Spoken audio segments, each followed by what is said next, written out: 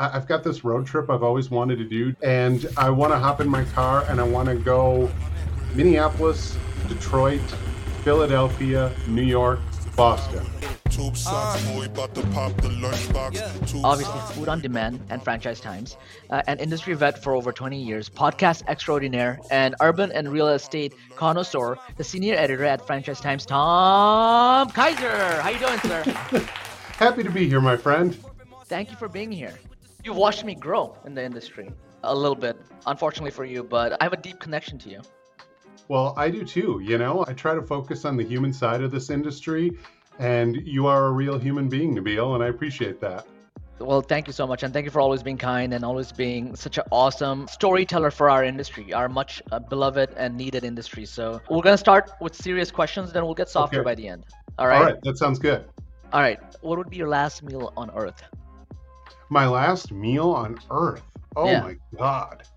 That's really difficult because I want to choose something that my mom cooks, but I have to go with this definite hole-in-the-wall Cambodian restaurant in the Twin Cities here, and their pork lo mein will melt your face. If I was on death row, that would be it. I love it. So last meal or your death row meal is going to be this Cambodian restaurant that you love. It's this restaurant called Chang Hang, and it's also the best spring rolls I've ever had. And one of the very elderly ladies who works there told me that the reason they are so good is because she's able to stick her hands in boiling water to pull out the rice paper at the right moment. Now that is commitment. That is commitment. And I am now committed to trying it. I've never tried Cambodian food. And I live in New York, so there's no excuse. That's true. There is no excuse. It's really good.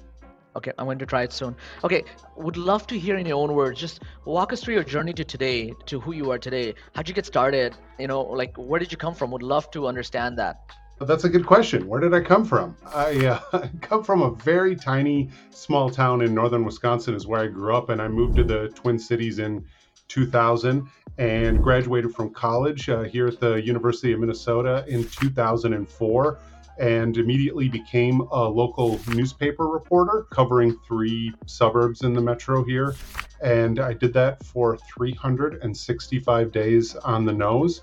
And then I left that job to work in the power sports industry.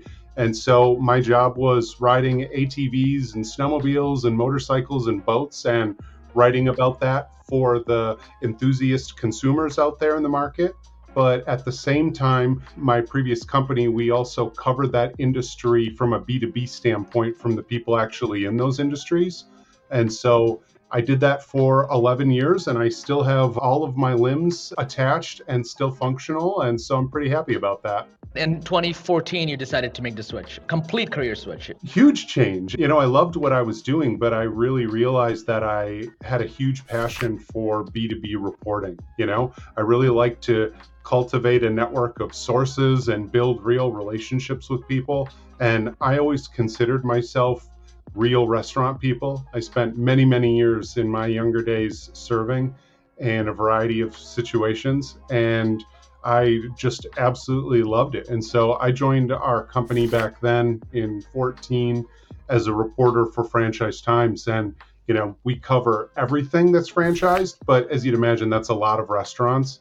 And so that is what led to the creation of Food on Demand. Just hearing delivery and all of the unique challenges that came up related to delivery in those interviews, it was like, I think there's something here, and I think it deserves its own publication and its own staff. So we took that idea and we ran with it. If I asked you to pick out one article you wrote for Food on Demand, which one comes to mind first? So I can't remember what year we published it. I want to say it might have been 18 or 19, The Economics of Virtual Restaurants. That was really a fun article to put together. It's probably the longest article I've ever published for Food on Demand. And I talked to just a ton of people, from franchisees who had adopted some virtual restaurant brands up to, some of the biggest names and biggest companies that were creating them, kind of in that short-lived golden era. So I would say that the economics of virtual restaurants was probably what I'm most proud of in terms of articles. Yeah. I was reading and we're digging into you. You love traveling. And I know in your and my business, we have to travel to so many of these conferences. What is it about traveling that you find that we all should do a little bit more of? Well, that's an unusual question, Nabil. My previous world in the power sports journey, I was traveling to the most rural places in the country and across North America.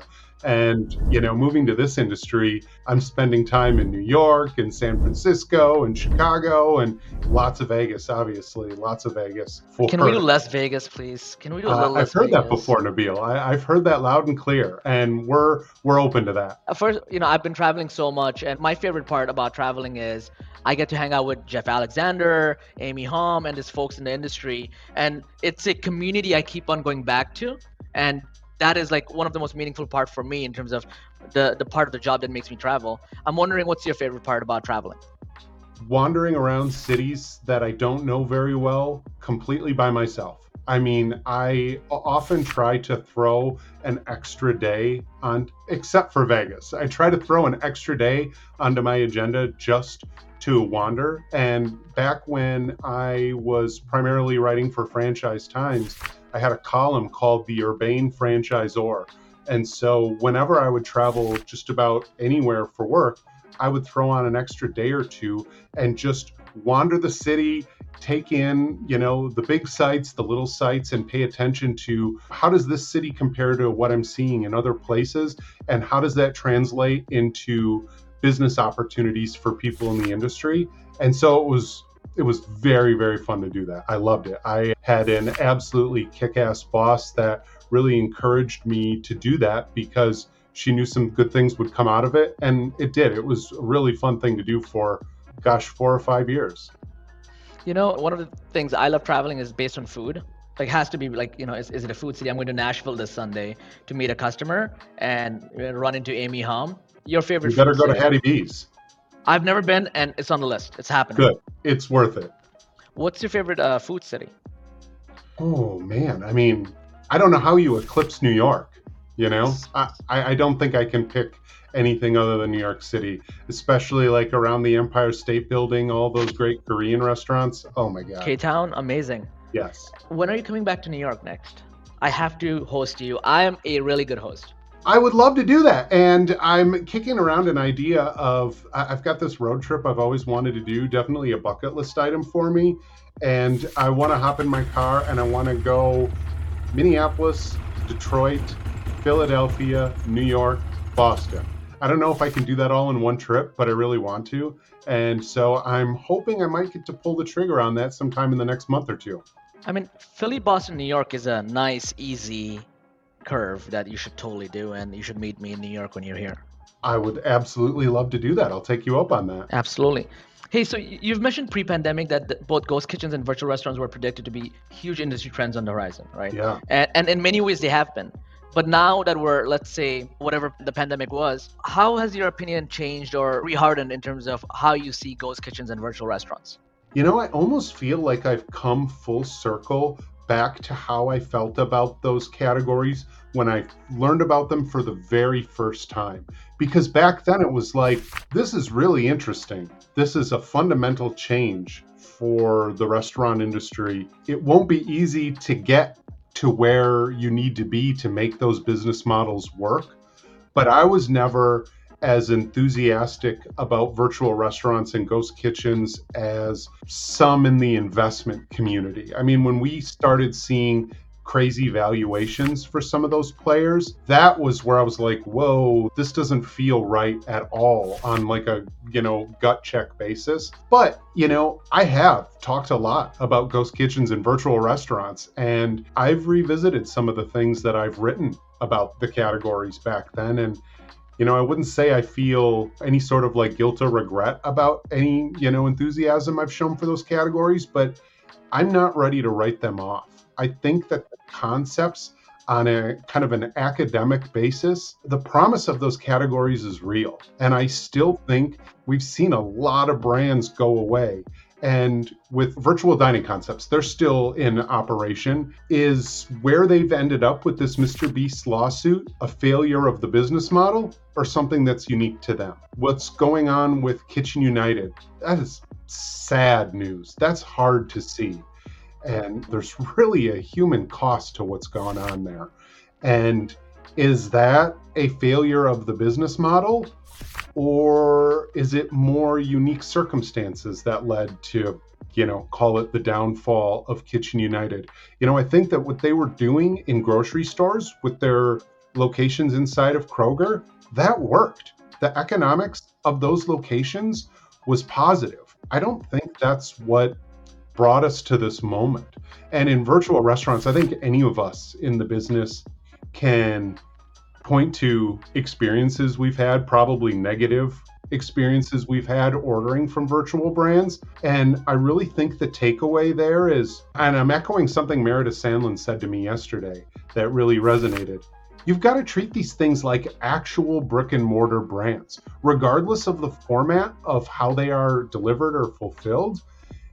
Customers, and myself included, I'm not looking to order something just because of the cuisine type. Like, never. I want to know, is this a restaurant some of my friends like? Is this something I've read about and it got me excited? Do I know the chef or the company behind this concept? Because that's something I want to try.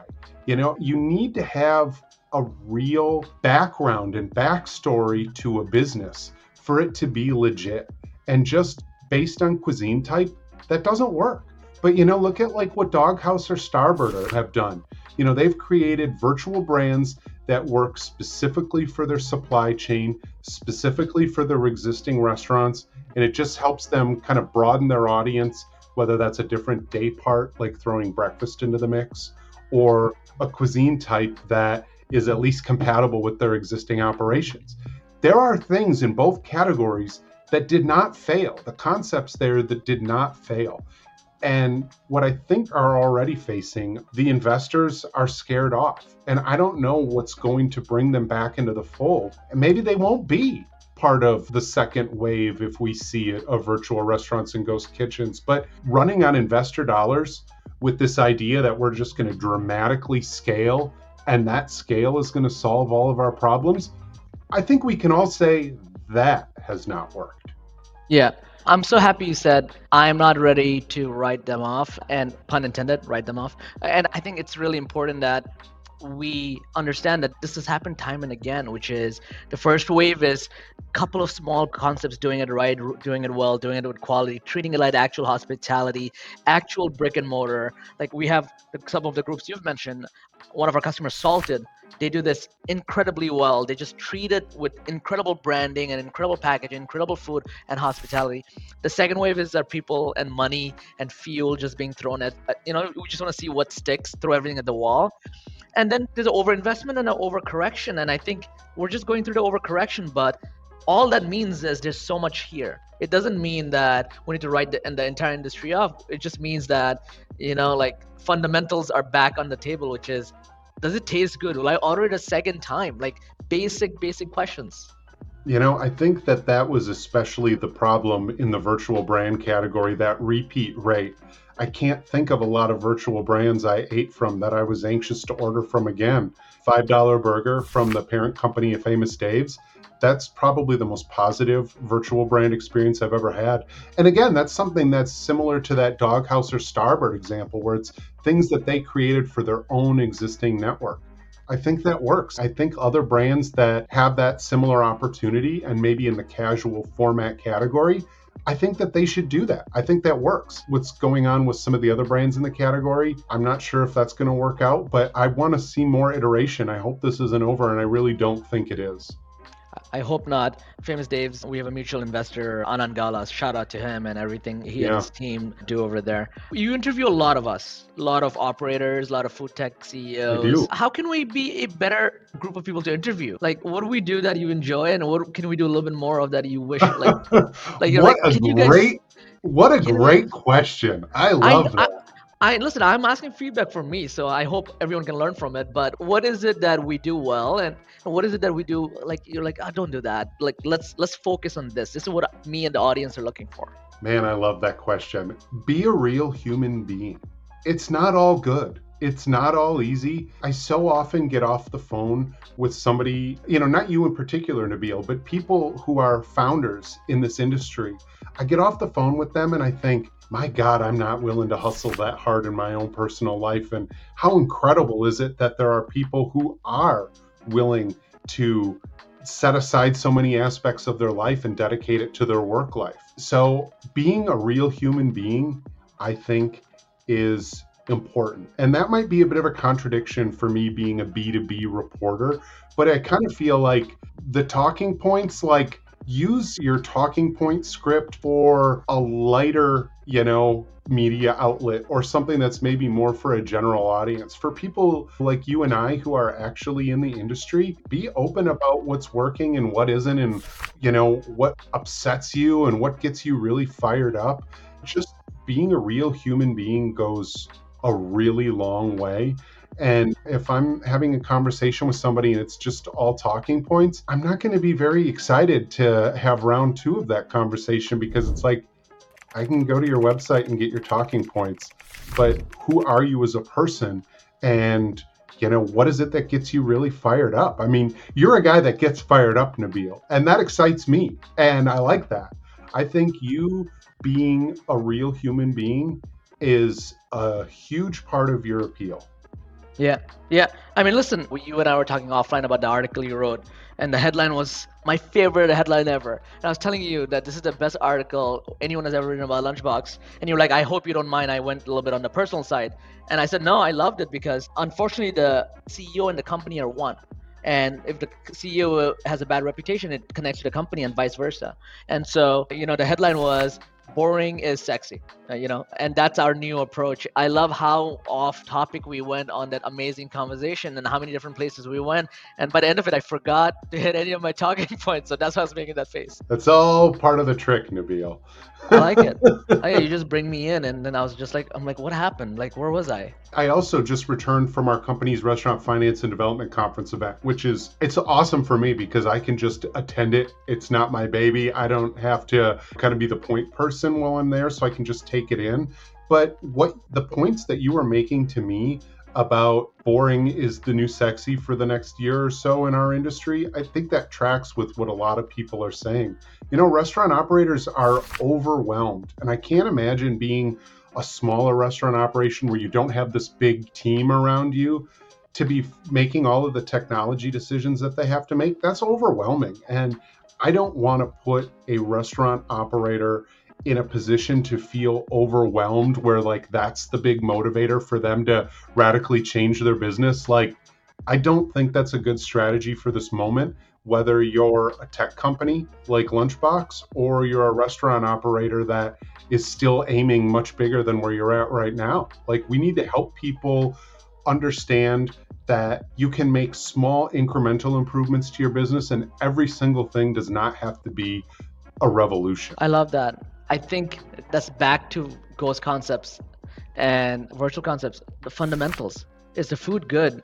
Is the packaging good? Do you have a wonderful story? Who's cooking this food? What's the chef's name? Is this your mom's recipe? I mean, back to the fundamentals of just hospitality, kindness, serving people. I mean, that is the most profitable thing investors will come back to. You mentioned, I hope investors come back to this. They will. They'll come back because food connects us all. And you cover this incredible industry, and investors will come right back because a lot of artificial capital is leaving. And now, hey, what are your numbers?